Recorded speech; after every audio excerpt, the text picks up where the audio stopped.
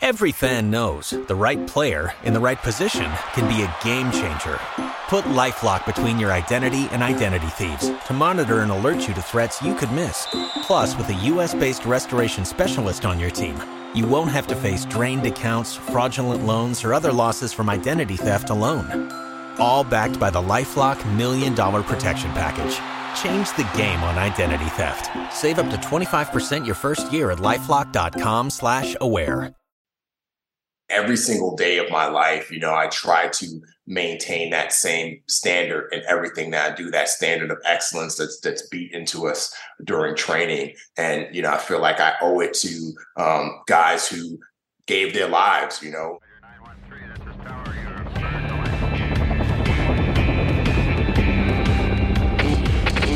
Never quit. Never quit radio. All right, everybody, welcome back to the TNQ podcast.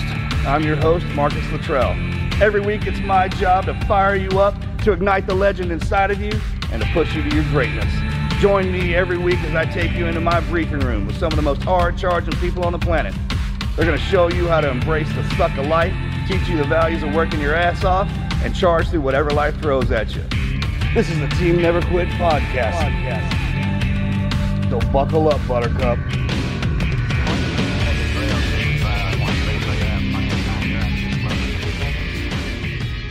Welcome back, everybody, to the Team Never Quit podcast. As always, thank you guys for listening and watching, and please go hit that like and subscribe button wherever you get your show.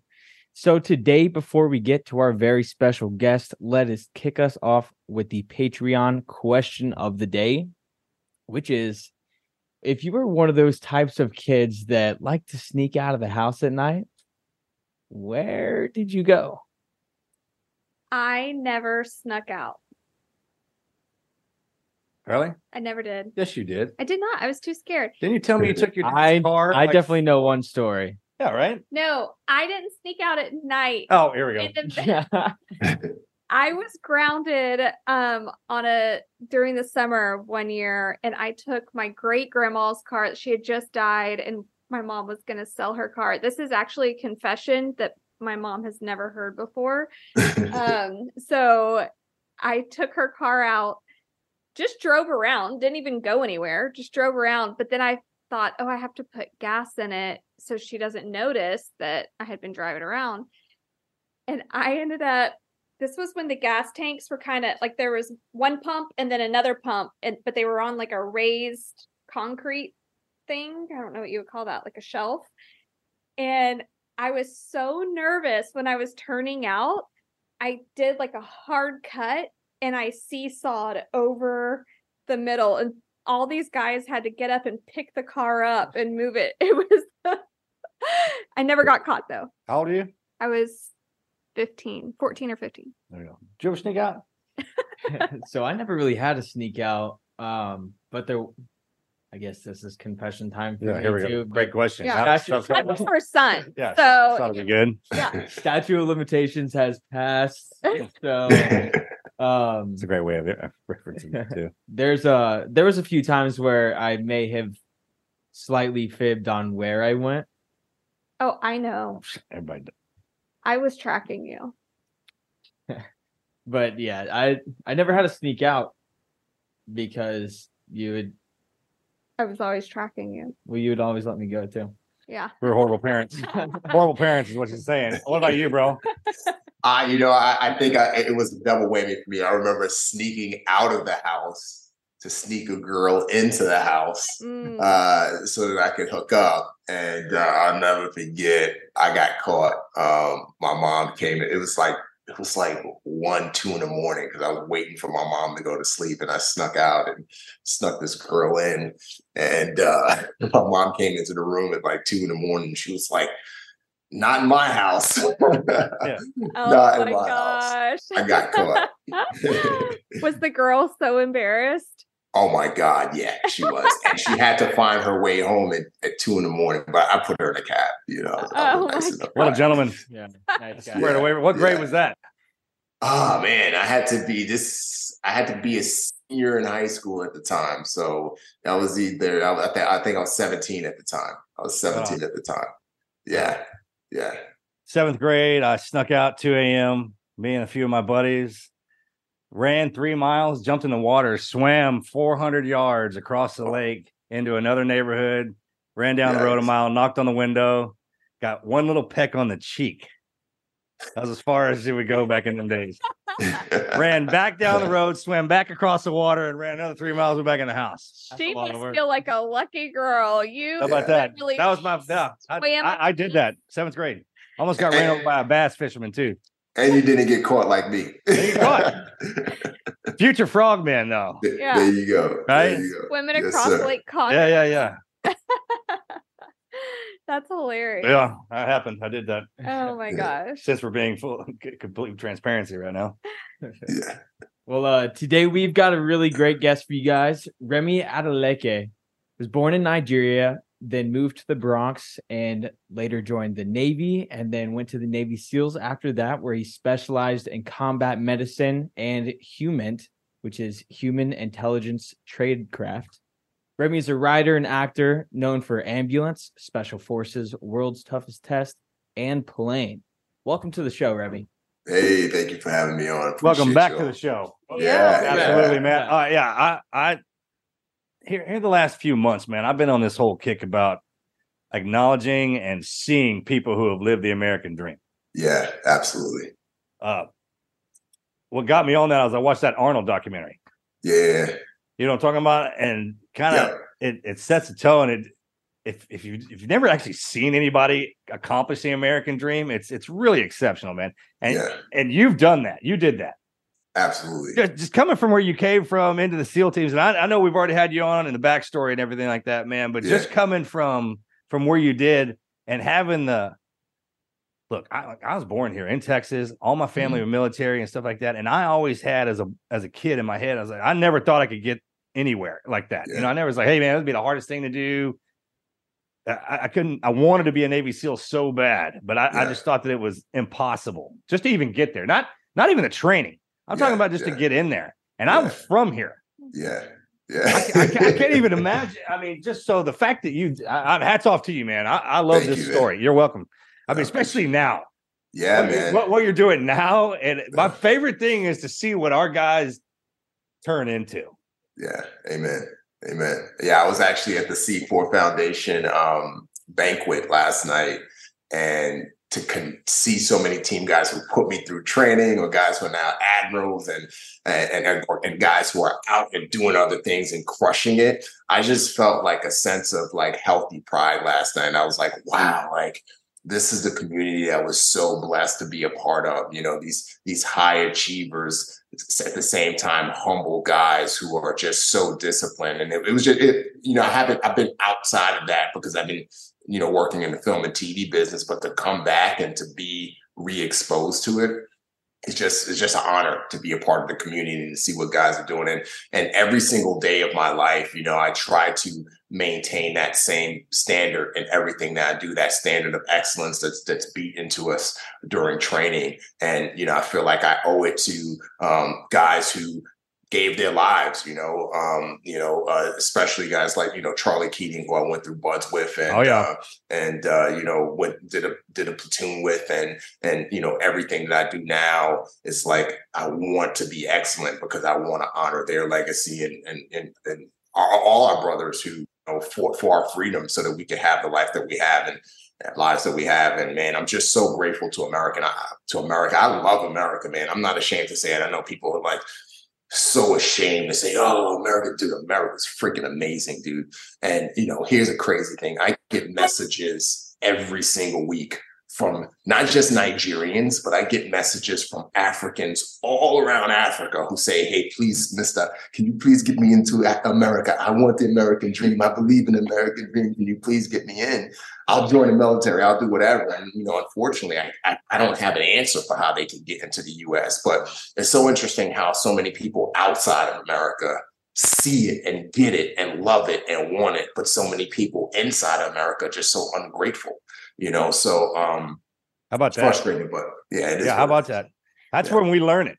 And that's when you really appreciate being American, is when you freaking leave, man. Yeah. Well, and when you came on last time, I wasn't part of it. So I have my own question. The only place I've been to in Africa, Hunter and I went to Uganda.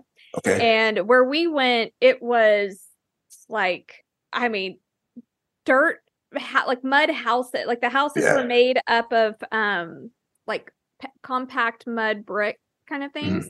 Mm-hmm. Is that anything like what you came from, or did you live in like a neighborhood? I lived in Lagos. Lagos is like the New York City of Nigeria. And it's a lot of people don't know this, but Nigeria is a very, very rich country because there's so much oil in Nigeria, natural gas, cocoa, gold, minerals. I talked about this on another podcast, but China has moved into Nigeria along other parts of Africa to mine a lot of the resources I heard that too, in Nigeria. Yeah, because there's so many resources. Unfortunately, there's just so much inherent corruption. Like there's corruption in every government to a certain level, but the corruption is so ostensible, it's so like overt. As a matter of fact, when I flew back to Nigeria in 2018, as soon as I got off the plane, the custom officer was like, do you have a gift for me to pass through? And then you get into a cabin and you get pulled over and the cop's like, how much money do you have for me to keep going? It's like part of the system. And, here in the US, when people are in a very poverty-stricken area or grow up in the inner city like I did in the Bronx, like the things that we look to get out is like sports, rapping, drug dealing, all of these different things. But in Nigeria, it's politics. So kids from very young ages are groomed to become a politician, because you can go into politics poor and come out a billionaire, not a millionaire, billionaire, because they just steal the resources. So the reason why Nigeria is in such a bad state, even though there are cities and there are the rural areas as well, especially in the north where Boko Haram, they control a lot of the north, but in the more civilized parts like Abuja as well, it's like they're like cities, but the poverty is just so out of control because of the corruption. So it wasn't a huge culture shock moving to the Bronx from a city in Africa. Yeah, not at all. And in part because of the fact we were so wealthy in Nigeria. We lived on a compound. We had nannies. We had drivers. We had absolutely everything until the Nigerian government pretty much, long story short, took out my dad. And then, once he was dead, we went from rich to poor, and my mom brought us back to the States. So it wasn't too much of a culture shock. Okay. When did the SEAL thing come across you? There were actually a few films that I watched. One was Bad Boys. That was a film that kind of so freaking good. Yeah. That was the first one of the ones that helped mold me. You know what I mean? Yeah, man. It was cool because I felt that was, other than that film, everything that I saw as related to African Americans was hip hop related, and so that's what I thought. That was the only thing I thought I could become, was a rapper or a drug dealer. And, I sold drugs and I rapped and I did that kind of thing. But it wasn't until I saw Bad Boys where I was introduced to these two guys who maintained a little bit of who they were, but they were heroes. So that was the first time the exploration came as it related to, man, I could do something other than selling drugs or shooting hoops. And then a year later, The Rock came out, or 2 years later, The Rock came out. And that was the film that really put Navy SEALs on my radar, because I had no clue who or what Navy SEALs were. And that's when I was like, hey, if I ever turn my life around, that's what I'm going to do. And I was 15 at the time. And then I want to say a few months later, or a year or so later, is when the Buds 234 documentary came out. Yeah. And that's kind of what solidified it for me. Yeah. Every fan knows the right player in the right position can be a game changer. Put LifeLock between your identity and identity thieves to monitor and alert you to threats you could miss. Plus, with a U.S.-based restoration specialist on your team, you won't have to face drained accounts, fraudulent loans, or other losses from identity theft alone. All backed by the LifeLock $1 Million Protection Package. Change the game on identity theft. Save up to 25% your first year at LifeLock.com/aware. Everybody in your crew identifies as either Big Mac Burger, McNuggets, or McCrispy Sandwich. But you're the Filet-O-Fish Sandwich all day. That crispy fish, that savory tartar sauce, that melty cheese, that pillowy bun. Yeah, you get it. every time. And if you love the Filet-O-Fish, right now you can catch 2 of the classics you love for just $6. Limited time only. Price and participation may vary. Cannot be combined with any other offer. Single item at regular price. Ba-da-ba-ba-ba. The Rock got me. Yeah, got you too. Got me too, man. They did a great job. We got our asses whipped in there, but man, that's okay. Yeah, they did a great job. That Michael Biehn, he plays a SEAL in a lot of movies, man. Yeah. I always thought he did a fast thing.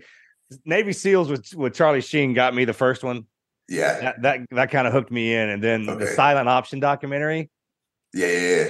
But we used to have blockbuster movies when we were kids. Yep. Remember that was a thing, man. And you waited for those, and when they came out, the sound and everything, it would get you in. And that sucker bit me too, man. And it was like a nonstop thing. Right after that, it's like everything just perpetuated. Like, hey, here we go. Yeah, man. Yeah. And then, another film, I can't remember what year it came out. I think it was like 2001, but Black Hawk Down. When I saw that too, I was just like, freaking, dude, they did a great job on that one. They did a great job on that. Yeah. That was the first movie that I saw where I wanted to read the book after I saw the movie. And I was young, but I actually went and bought the book afterwards and read the whole book. I was brand new when that came out. They made us watch it. They made the whole platoon go watch it. And I remember this was before any combat I'd been. Yeah. And I remember watching those guys shoot over their heads and the guy screaming because he was going deaf. Yeah. And then just the little stuff that they put in there, that stuff actually happens. Yeah. Hey, the guy can't see driving the Humvee. Yeah. That's happened to us, dude. I mean, so they did you can't, when you're in the middle of it, and I mean, just everything is just coming down on you, whatever happens to us in that, we're just trying to get through that. You want to talk about some chaos and comedy and everything in between, man. Yeah. It creates lasting memories for sure, brother. How about that? For sure. Yeah. So you must have gone in after 9/11, and you were in New York at 9/11? Yeah, I watched the towers come down. I was in my apartment where my mom was asleep, and my mom woke me up and she said, "We're under attack. Turn on the news." And turned on the news, and sure enough, the towers were on the news. They hadn't fallen yet. And all we heard was sirens back and forth, fire on the street where we were. I mean, there were police cars, fire trucks just racing back and forth. And then there was a friend of mine. She lived in the building next to mine, and our buildings had 17 floors. They went up 17 floors. And so I went on her roof, and we were able to see the towers from the roof because we're now, the roof 18 floors up. And so saw the smoke, saw it all. And her cousin was in the windows of the world. Oh, and she was trying to call her cousin. Her cousin had 2 little girls, and she couldn't get through. And then we watched the towers come down from the roof. Both of them come down, and they never found her cousin. Yep. So that was my connection to it, to 9/11. It was a very personal connection. But one thing I do remember is I just remember the city just coming together in a way that I never saw before, man. It was just so beautiful. The beauty that came out of the tragedy was so cool to witness. But it was horrific, man. It was horrific. But interestingly, when I went to go join the Navy, I didn't know I had 2 warrants out for my arrest. And the recruiter, Tiana Reyes, God bless her soul, she ran my background, found out that I had the 2 warrants, took me to the judge in New York, told him, hey, this guy's trying to join the military after the act of war. The judge said, all right, we'll expunge his record. He just has to pay court fees and court fines. And then she drove me to the judge that was the judge in New Jersey. And then she drove me to the judge in New York. And the courthouse was like 3 or 4 blocks from where the Twin Towers were standing. And this is July of 2002, and it was still cleanup. There was still search. So there were parts of that area that was still kind of cordoned off. But the recruiter, Mark Tiana, gave the same speech to the judge. And he was like, all right, if this guy's serious about joining the military after war, especially when the war started like a few blocks from here, we'll expunge his record. So 9/11 played a role in me getting into the military. And so it's bittersweet for sure. Yeah. Wow. What a great story. Freaking recruiters, man. They can talk somebody into anything. Yeah, man. You know what I'm talking about? Like they got us. Yeah, man. Yeah. Those suckers got us, man. They got all. I needed to get God. Otherwise, me too. Yeah. I'll just say that. She died of autoimmune disease 2 years later, which is sad. But her daughter has become like my daughter. She's in college now in Maryland, so we're close, and so it's kind of worked itself out. Wow. So when you were in the teams, at what point did you start to gain an interest in like the behind, like in film? I know that everybody in the teams watches movies for sort of therapy and just therapy. Yeah. Like, I know that movies are a huge part of the culture in the SEAL teams, but at what point did you decide, okay, I want to write one, or I want to be in one? Or it wasn't when I was in the teams. I got out in 2016. I was in this. I was getting my MBA, like not my MBA, but my master's in organizational strategies and business degree. When I was out, I got out in January 2016. So I was in school. I was in my first semester, and my goal was to go into business consulting full time. I was working with some individuals that my wife is close to, where they do business consulting with YPOers, and so I was kind of doing that, and that's why I was pursuing my master's degree. I know who they are. Yeah. Good dudes, great group of dudes, and so I just got a phone call one day. I got a phone call one day to work on Transformers, and the last night. That's right. Yeah. That's when you started. I remember that now. Okay. That's how that happened. Yeah, and that was 5 months after I got out. Again, it wasn't something I was pursuing. And then work with your twin Mark Wahlberg. Yeah. That's right. That's him. Yeah. He plays me on TV. Yeah. Dead ringer for sure, brother. Hey man, let me tell you something. I don't know how. God bless our guys because when we started triculating out, it was almost like we didn't have anywhere to go. And our imagination carried us. So it was like ones and twos just went in there. And then when you guys stared taking over up there during that, because I would always hear about it, like, hey, those Transformer sets, man, they're crawling with team guys. Yeah, they are. Yeah. So it was Harry Humphreys, Kevin Kent. How about them guys? Oh, dude, those freaking guys right there, man. Awesome time up there. I had a blast. So I know you did, man, because we have a good time anywhere we go. Yeah. So that started it off right there. That started it off. I started working on that, and then I got hired to work on 2 commercials with Peter Berg. Actually, one was an Army commercial, and one was a T-Mobile commercial. And then I just started doing more consulting. Babe brought me back for 6 Underground to not acting and just be the consultant. And he's good about that. Yeah, man, he's Pete's good about that. Peter Berg, man. That guy's such a good guy. I'm gonna talk shit about him. They got him up there. Some of them are great. He's one of them. That's a guy. So Michael's like that as well. Yeah, Michael's like that. He's super pro-military, loves team guys. He wants things to be as authentic as possible. He treated me as a consultant like, he treated any. I've never heard anything. Yeah, other than that's right. I've always heard that too. Yeah. And so it was, that was when I started, at the same time I started getting into the human trafficking thing on the side. I was working with volunteering with a few different human trafficking nonprofits. And when I got back from a trip in the DR in January 2018, and that was right when, as soon as I landed, I had a bunch of missed calls from Michael Bay's producing partner, Mike Case. And he was like, hey, Bay wants to hire you for his next film as a consultant. And he wants you to start training the actors. And it was after I got off the call that it was like these 2 worlds collided, the world of human trafficking and the world of filmmaking. And that's when I decided to really start pursuing. I already started writing films, got into the WGA. And so that's when I was like, I want to write and direct something around human trafficking, specifically organ harvesting, because there's a lot of sex trafficking stuff out there, which falls into the banner of human trafficking, but there's not a lot of organ harvesting stuff out there. So that's when I kind of started my journey into because that's crazy as shit. That is so. Oh yeah, it's nuts. Thank God it's not. We talk about some of this. We're after everything that we've been through, and we've seen some of the stuff that we see. I'm like, hey, The only time I've ever seen anything about organ harvesting is on Criminal Minds.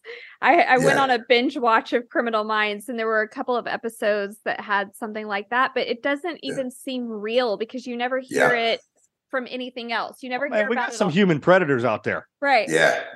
No, it's real. It's real. It's a multi-billion-dollar industry. My short film, The Unexpected, which is on YouTube now, it kind of is based on true events. It's not completely true, but it's based on true events around an international organ harvesting ring. I did a lot of research and interviewed a lot of different people. One guy in particular who was trafficked from Venezuela to Colombia to Mexico with the promise of getting snuck into America. And he was exposed and he was captured and essentially trafficked along with women and children. And so it's very, very real. Egypt is considered the organ harvesting capital of the world. There's a lot of organ harvesting going down on the Mexican border. You have American doctors and nurses who may have dual citizenship, may not, that are when they find out somebody needs a specific organ in the U.S., they relay that message to organ harvesters down in Mexico, and they make a deal happen, and that organ transplant happens. So that's our doctors doing that. Not all of our doctors, but there are some corrupt doctors that are along the American border that are playing a role in providing intelligence to organ harvesters. That is so messed up. So they know who and when needs to get organs. Yeah. Vice actually did a whole story on it. If people look at sure. Vice, Hey, we're not talking, it's not chumps doing that either. America, Mexico. Yeah. Yeah. We're not talking about poor folks doing that. There's a lot. I'm sorry? We're not talking about poor people doing that either. That's no, a rich person's game. No, it's a rich person's game. As a matter of fact, there was a organ harvesting ring that was busted in Cairo in 2015, and of the 60 people arrested, the majority of them were doctors and nurses. Yeah, very intelligent people. Also, there's a story. It was an international story that came out, I want to say in 2018. There was a woman in India. She was I forgot what part of India she lived in. She was in a very low caste system, and she received an email saying, "Hey, we have a job for you in New Delhi." And she traveled to New Delhi. The employer, I say that in air quotes, told her, "Hey, in order for you to start your cleaning job, you have to go get a physical tomorrow."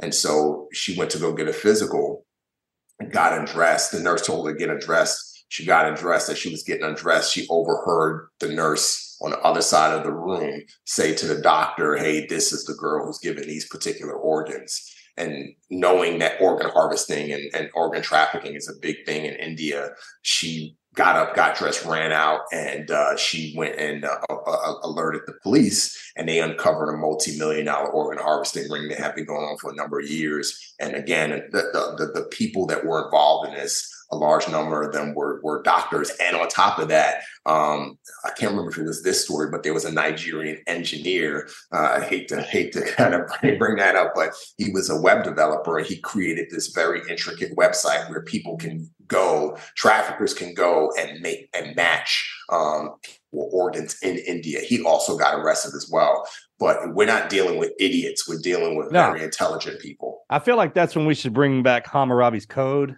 Yeah, and man. Say, hey, man, if you took something from them, we're gonna have to take it from you. Exactly. Our doctors, the white coat, the ones we're supposed to rely on, doing that. Yeah. There is the Hippocratic oath. I don't know if it applies anywhere. I know you know what it is, man. Yeah.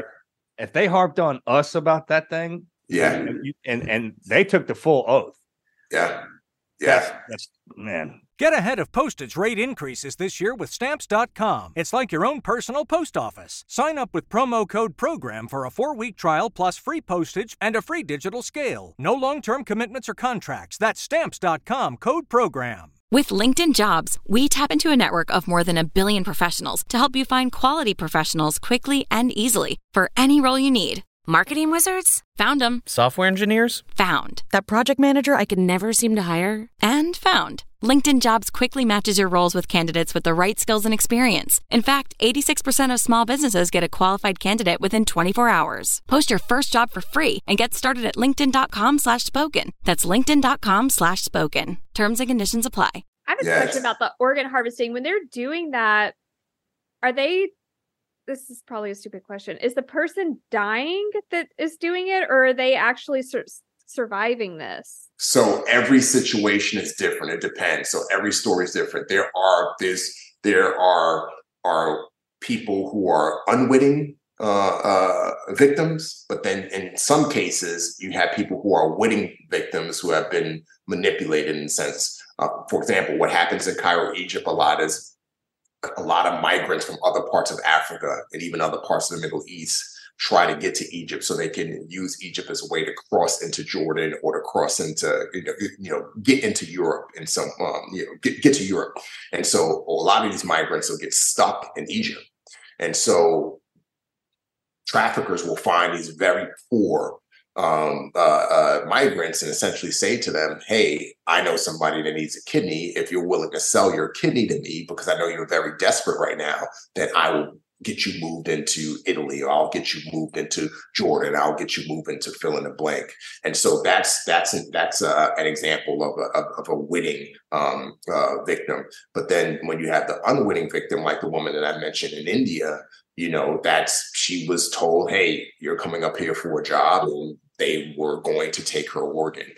There was an American woman who traveled down to DR to get a tummy tuck, and the plastic surgeon put her under, provided the procedure.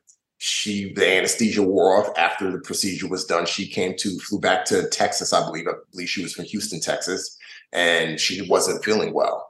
And for a number of days, finally, she went to the doctor and said, I'm not feeling well, I'm just feeling nauseous. I'm feeling really fatigued and weak. And the doctor ran a bunch of different tests. And finally, the doctor did I can't remember if it was an MRI. I think it was an MRI, and found that she had one kidney.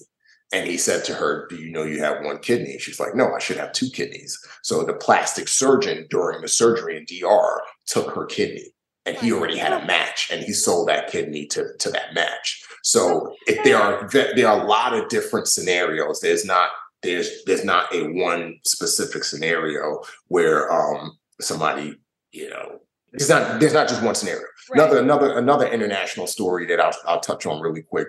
There was a woman in Mexico that flew to, I believe, Peru, and she met this guy on a dating app, fell in love. He got her to Peru. He was in medical school, and she went missing.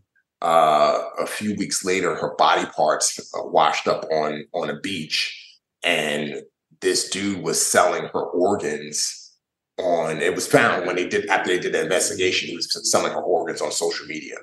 So through DM sections. So he cut her up and killed her. He murdered her. So there are a lot of different situations. And again, all of these stories that I'm bringing up are open source.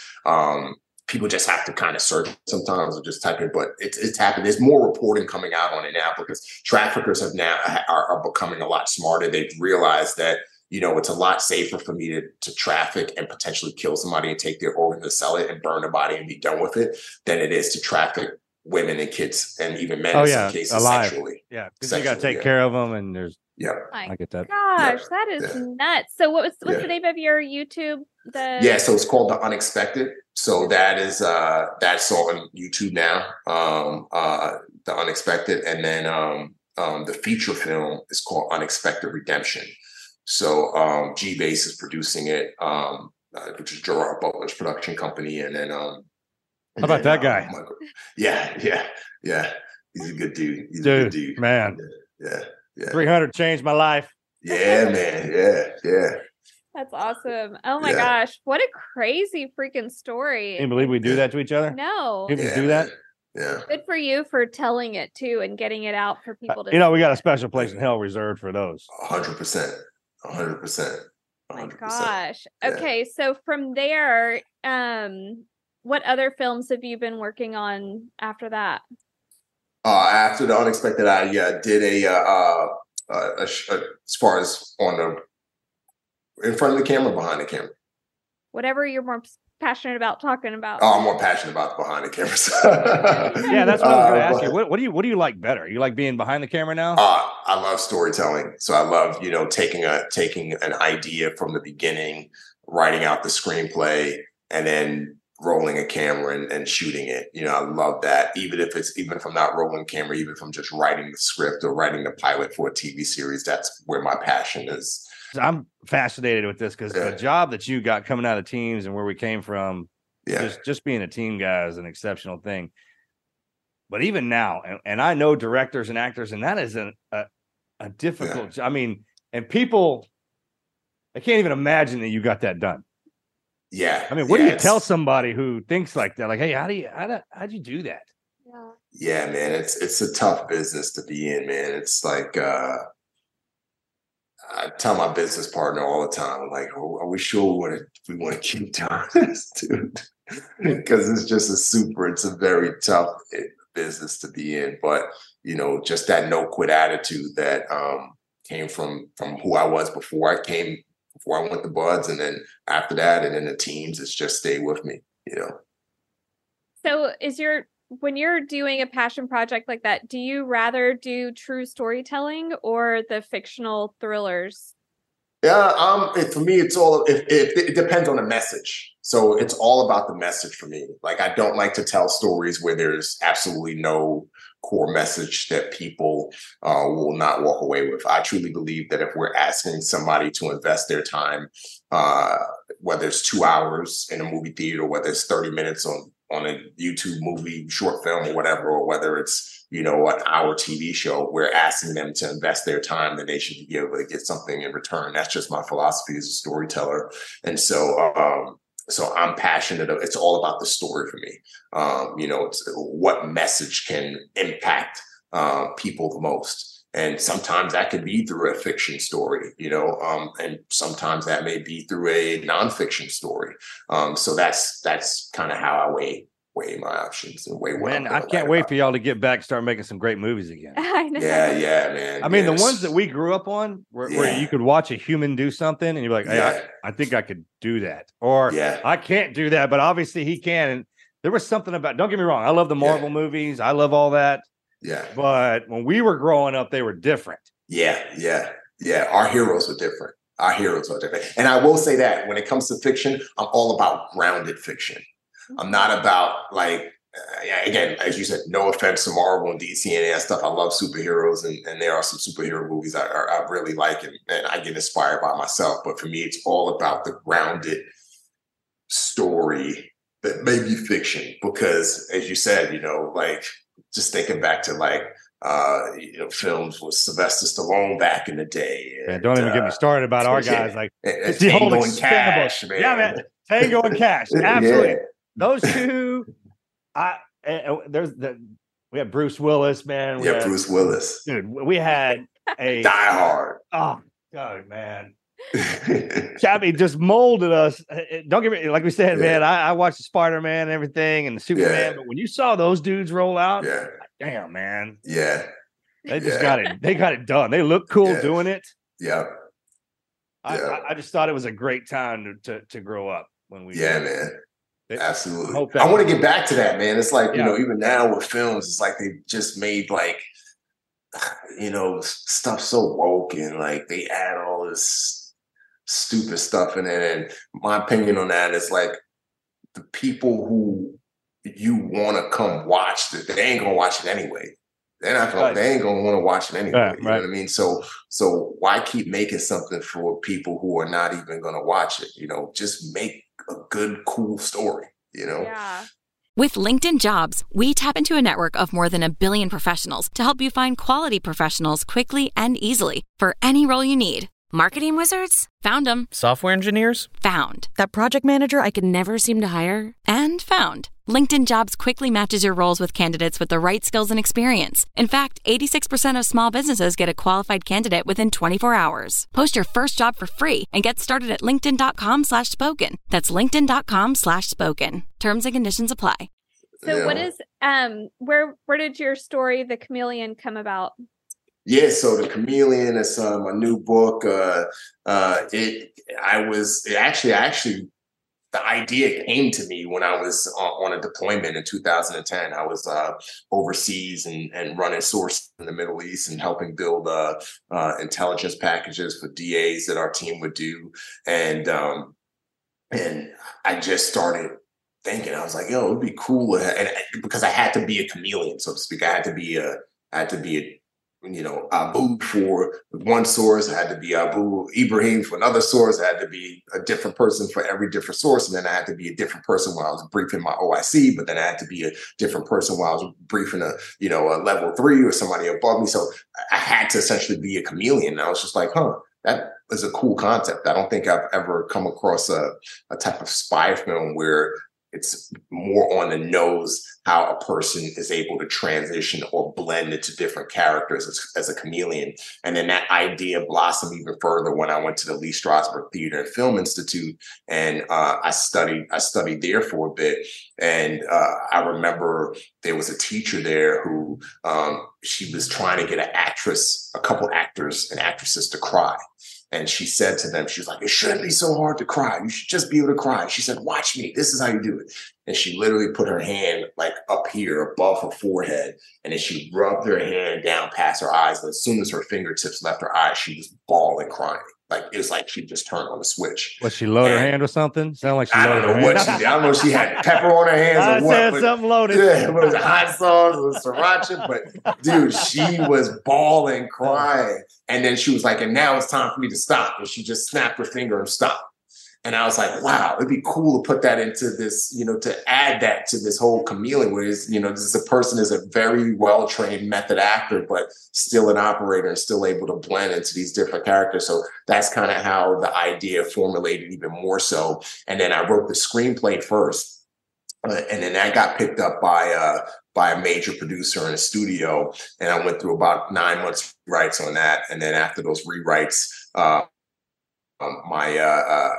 they tried to get an actor attached, but his value fell through. There was an incident, so it didn't work out. And then the rights to the screenplay reverted back to me. And then I was like, all right, might as well just do this as a book, and got a book deal. And that's kind of how it all came about. But it's the character is very loosely based off of me. I call it a fictional extension of my first book, Transform, which was my memoir. I think we talked about that last time I was on. Yeah. It's just a fictional extension of that. It's, the character's from Nigeria, just like I was from Nigeria. Instead of his dad being an engineer like my dad, his dad was in the Nigerian mafia. So we're able to we have these flashback chapters that go back to his beginnings. And so we're able to really dive into the world of corruption in Nigeria, but then also flashback to the main story. So it's a really cool story. It's part of the CIA. A great concept too. Yeah. It's a brilliant way to point out what's going on too. Yeah. Yes. 100%. And also on top of that, as I mentioned earlier, I'm all about telling stories that have a message. And so one of the core messages, which is an underlying theme, it comes more to the forefront towards the end, is the importance of national unity. And in the book, one of the main drivers of national disunity is a politician. And he's intentionally trying to keep the country divided because he wants to maintain his base. And so a big part of this is the importance of essentially extending an olive branch at times and trying to create conversation, not trying to make decisions, just for someone's self-interest, but make decisions for the greater good of the entire nation. And that's how we have something. I'm trying not to give away too much, but it comes more to the forefront towards the end of the book. What are you enjoying more? You like the writing better, or you like the behind making the movies? Like directing it. With LinkedIn Jobs, we tap into a network of more than 1 billion professionals to help you find quality professionals quickly and easily for any role you need. Marketing wizards? Found them. Software engineers? Found. That project manager I could never seem to hire? And found. LinkedIn Jobs quickly matches your roles with candidates with the right skills and experience. In fact, 86% of small businesses get a qualified candidate within 24 hours. Post your first job for free and get started at linkedin.com/spoken. That's linkedin.com/spoken. Terms and conditions apply. With LinkedIn Jobs, we tap into a network of more than 1 billion professionals to help you find quality professionals quickly and easily for any role you need. Marketing wizards? Found them. Software engineers? Found. That project manager I could never seem to hire? And found. LinkedIn Jobs quickly matches your roles with candidates with the right skills and experience. In fact, 86% of small businesses get a qualified candidate within 24 hours. Post your first job for free and get started at linkedin.com/spoken. That's linkedin.com/spoken. Terms and conditions apply. To me, the writing is part of the behind the scenes. So, I love it all together. I love taking a project from inception to shooting, rolling cameras and shooting it, So I love that process of it. It's therapy for me, as Sure. with the stuff that we went through and it's good therapy for me. The writing side of it is very good therapy for me. And then getting on set is like, I feel like I'm doing my job, now at that point. Pulling it out of there. Because all the substance is in the writing. Yes. They didn't really get onto us too much about that when I just did that because we got to carry those notebooks in the teams every morning. You got to write all what we're supposed to do. I kind of started there. Yeah. And then just kept doing it. It's a good way to take what's in here and put it down in front of you because it looks different. Yeah, absolutely. It looks completely different. And then when you read it back to yourself, sounds different. Yep. Them table reads, man. Table reads a key. That's awesome. It's a little tidbit that I got taught. I think there's a lot of things, and this is another great part about when our guys get out. I hate that they separate us. Yeah. The team guys aren't supposed to be alone. It's supposed to be two of us at all times. So when they separate us, it's almost as if like, hey, if you guys are as good as you think you are, man, we're going to see, right? And so every guy got cast out into these different directions, and now we're getting back with each other. I'm like, hey, bro, what'd you have to do? Yeah. You know what I mean? And some of us got put in the same arena, which is great. Man. Which is great. Yeah. And I just think now that we're having the chance to come back and teach the young guys that are coming through us. Yeah. Getting that tried is a huge deal, man. Yeah. I'm starting to, it was cool what we got to go do, but now I'm realizing more and more, man, it's an identifier of who you get to roll with. Yeah, absolutely. And again, I was last night, I was at this banquet, and that was something that was really cool, to see Master Chiefs and Admirals and retired Master Chief and then talking about the Trident and talking about brotherhood. And it was surreal. I said to myself, I was like, dude, like I've been a part of this community. Right? Like, that happened to me. Yeah. I was like, damn, it was cool. It's a great job, man. And you think that going in, and it is. I mean, and when we're in, you think it, but when you get out and you start, like, people will send me stuff. I forgot a lot of stuff that we say and that we have in our heads and stuff like that. And it'll come across something. You'll run across some dude, man. He'll say something like, man, I had forgotten about that. But that's freaking good stuff. Yeah. Another thing that came to mind last night too was, because there's all this, unrest around the world now, especially what's going on in the Middle East. And I've gotten messages from people saying, oh, I'm worried, about here at home, and I'm worried about and fear breeds fear sometimes, and calm breeds calm. And my wife, she gets concerned and stuff, and so I try to stay calm and all of that. But one thing being at that event last night reminded me was like, our brothers, we have new brothers that are still holding the line, and they are trained to the same level, if not a better level than us. And they have great equipment, and they are disciplined and dedicated. And with those guys out there doing what they're doing, this came to my mind last night. I was like, there's no need to fear. Mm-hmm. There's no need to fear, knowing the type of guys that we have been a part of that's out there doing justice, and so we can sleep good at night, That's awesome. Yeah. I've been telling people, they're like, hey, you are kind of worried about us getting attacked. I was like, I get that. Yeah. I was like, everyone else has been training to fight. Yeah. Americans have been fighting 2 wars for the last 20 years. So let me tell you something. What else will happen? Yeah. If you show up over here, you just think you're going to fight a regular army. I have the worst nightmares you can freaking imagine living out. I mean, I'm talking everything from a Predator to Michael Myers to Freddy Krueger will show up. Every superhero, Batman, redneck with a tractor. Yeah. Every horror movie you've ever seen, you will see them walking around. If you come over here, people can't. They have no idea what lives in here. No idea. I really try and stress that. Even Marcus's mom, that is a 75-year-old white-haired woman, will kick your ass. Literally got to fight every house. Like when you come in here, man. And then the terrain would change, and then the people would change, and how they fight you will change. It's just it's good. It's a blessing. Instant regret, that's for sure. Oh yeah. As soon as they get over here, I'll be like, oh my gosh. Because we have rules. Yeah. We've had rules on us our entire lives. Yep. If that happens over here, those will go away. Yep. Real quick. real quick. When does Chameleon come out? The book's out now. The short film is on YouTube now. So I took 2 chapters from the book and adapted it into a short film, so people can go see that on my YouTube channel along with The Unexpected. And I just finished writing the TV pilot for the TV series. We're hoping to, I got an email that's going out as soon as we finish up this podcast to a major actor to see if he would come on board to play the lead role. So yeah, man, that's where that is right now. And then Unexpected Redemption is where we're casting now that the strike's over. We're going out to talent in the next 2 weeks, which Unexpected Redemption is a sequel to Unexpected, so that way we can hopefully get into production early 2024. So they're getting a fire lit back in them, right? They're getting back in there? Yeah, the strike. The writers and everybody, yeah. Marcus was saying, I don't think he's been in DC. I've been off the grid for a little bit, man. The strike's over and everyone's heading back in, right?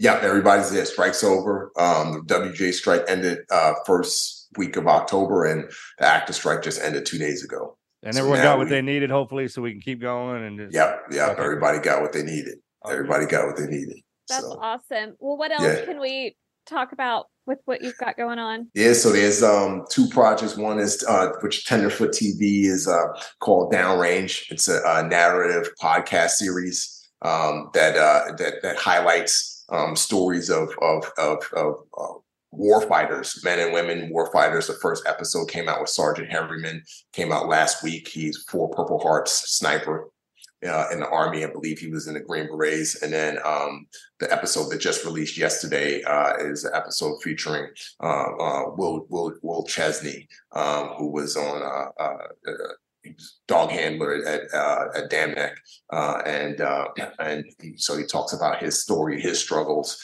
after he got out of the military, but then also Operation Neptune. And so it's not a podcast like of us just one person interviewing another person.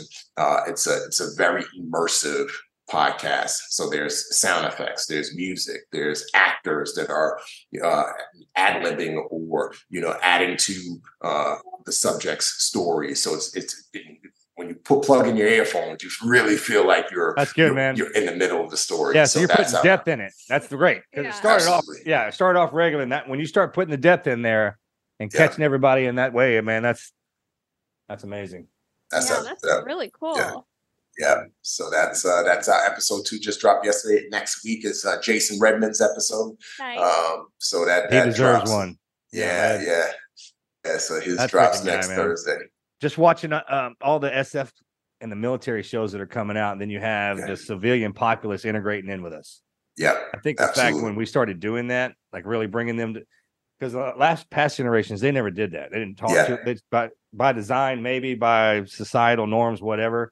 But for whatever reason, man, the GWATs, once we step back in here, man, we just started consuming. Yeah. And I think that's really beneficial to our people too, man, because it reminds them how tough they are. Yeah, exactly. They're not freaking weak. Yeah. They're freaking tough. Exactly. Amen. And it's a double-edged sword. And also, I'm sure as you know, it's a freaking recruitment crisis right now to get people into the military. Yeah, I heard about it. And so, I feel like this stuff is important to show people, to hear, so people could hear our guys and gals stories so that they could get inspired and say, you know what, maybe I'll join the military. I'll give it a shot. Maybe I'll serve. I got another show that comes out tomorrow on Veterans Day called Beyond the Battlefield on History Channel, and it's Peyton Manning is executive producing the show, and it gives an in-depth look into the first 2 episodes. One is with the Green Berets at Camp Liberty. The other one is with at Miramar, with the at the Top Gun school, and the purpose of that again is to expose young people. And that was the only reason why I signed up for the show, to expose the next generation so they could raise their hand and say, I never saw the military like that or from this POV. Let me give it a shot. Because sure, man, when you tell it from their perspective, like, tell me what you look like when you were a kid, because there's another kid out there in the same spot thinking that he can't go anywhere, and if he sees himself on TV and just sees a little piece of that go, that's all it takes. That's why we like on ours, we like going into a backstory because there's someone out there that can relate to that backstory. I mean, look how exceptional your story is. No one would anticipate that you came from where you did. Yeah. And I don't know how we dropped that part where it's like, hey, man, we got here, but damn, it wasn't freaking easy. And we came out from the spot everybody else did. It's just know that you can do it. Exactly. And then all we do is give them an example. That's it. No, there's no excuses. I tell young people, I don't want to hear, I go back to inner cities all the time and I'm like, and speak. And I have a charter school that I started up in Muskegon, Michigan. It's right in the inner city of Muskegon. And I try to tell my kids, I said, you guys have absolutely no excuse. There's no reason why you cannot be something or be somebody. Like the freedoms that this country provides and the opportunity and the different paths that can set you up, even if you're lacking from an education standpoint. You can go into the Marine Corps, you can go into the Navy, and you can learn principles. I know that if I went to college out of high school, I would have freaking got crushed. Because absolutely. That happened to me. Yeah. Afterwards, after I came out, I learned how to study. I learned how man. And once you figure that out, they teach you how to work yourself. Exactly. And if you don't, and that's intimidating if you don't know how you work, and especially if no one's there trying to help you. Yeah. When we get around each other, it's like, hey man, I can see you. Not only that, I know what you're capable of, and let's make this happen. Exactly. Spot on. It's powerful. Well, I love what you're doing, the podcast and the new book and everything. Even the unexpected. I want to watch that when we get off this. Yeah, check it out. Awesome. Anything else that you want to talk about? I think that's it. Make sure everybody, they could, make sure let's honor our veterans. I'm not sure when this is coming out, but my hope is that, people who listen in will honor our brothers and sisters and just look at the good in our nation. There's so much goodness in America, and just and that goodness has been provided for, people who worn a uniform. So. Yeah. That's for sure. Well, the best is when we all get out, we start honoring our own brothers and sisters who put the work in. Amen. I mean, just showing what they do. That's the best part. Can you tell our listeners your social media handle, how to follow you, and how to look up your YouTube? Yeah. So Remi Adeleke, Remi Adeleke, and that's across the platform. So all the platforms: Instagram, Twitter, Facebook, YouTube, LinkedIn, and then my link tree to all of my different websites. The Tenderfoot TV podcast is that's in my link tree on all my social media platforms as well. Awesome. Pretty straightforward. I got an easy name. I got a unique name, so it doesn't have to be official Remi Adeleke. It's just Remi Adeleke. There is no one running around with your handle. Yeah, nobody else.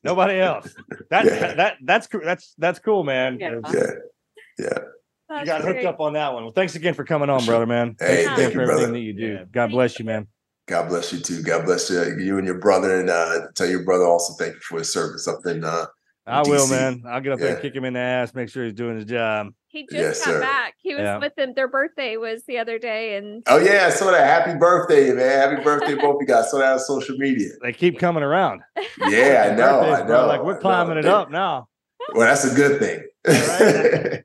That's what somebody said earlier. Team guys, we're not supposed to live past 40, and if we do, they were like, "Damn, now what do we do?"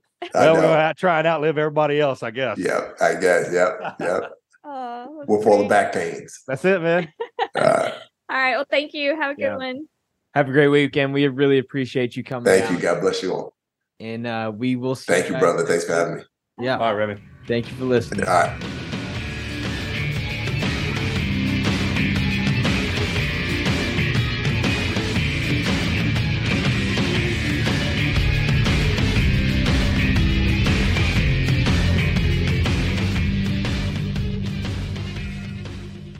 With LinkedIn Jobs, we tap into a network of more than 1 billion professionals to help you find quality professionals quickly and easily for any role you need. Marketing wizards? Found them. Software engineers? Found. That project manager I could never seem to hire? And found. LinkedIn Jobs quickly matches your roles with candidates with the right skills and experience. In fact, 86% of small businesses get a qualified candidate within 24 hours. Post your first job for free and get started at linkedin.com/spoken. That's linkedin.com/spoken. Terms and conditions apply. With LinkedIn Jobs, we tap into a network of more than 1 billion professionals to help you find quality professionals quickly and easily for any role you need. Marketing wizards? Found them. Software engineers? Found. That project manager I could never seem to hire? And found. LinkedIn Jobs quickly matches your roles with candidates with the right skills and experience. In fact, 86% of small businesses get a qualified candidate within 24 hours. Post your first job for free and get started at linkedin.com/spoken. That's linkedin.com/spoken. Terms and conditions apply.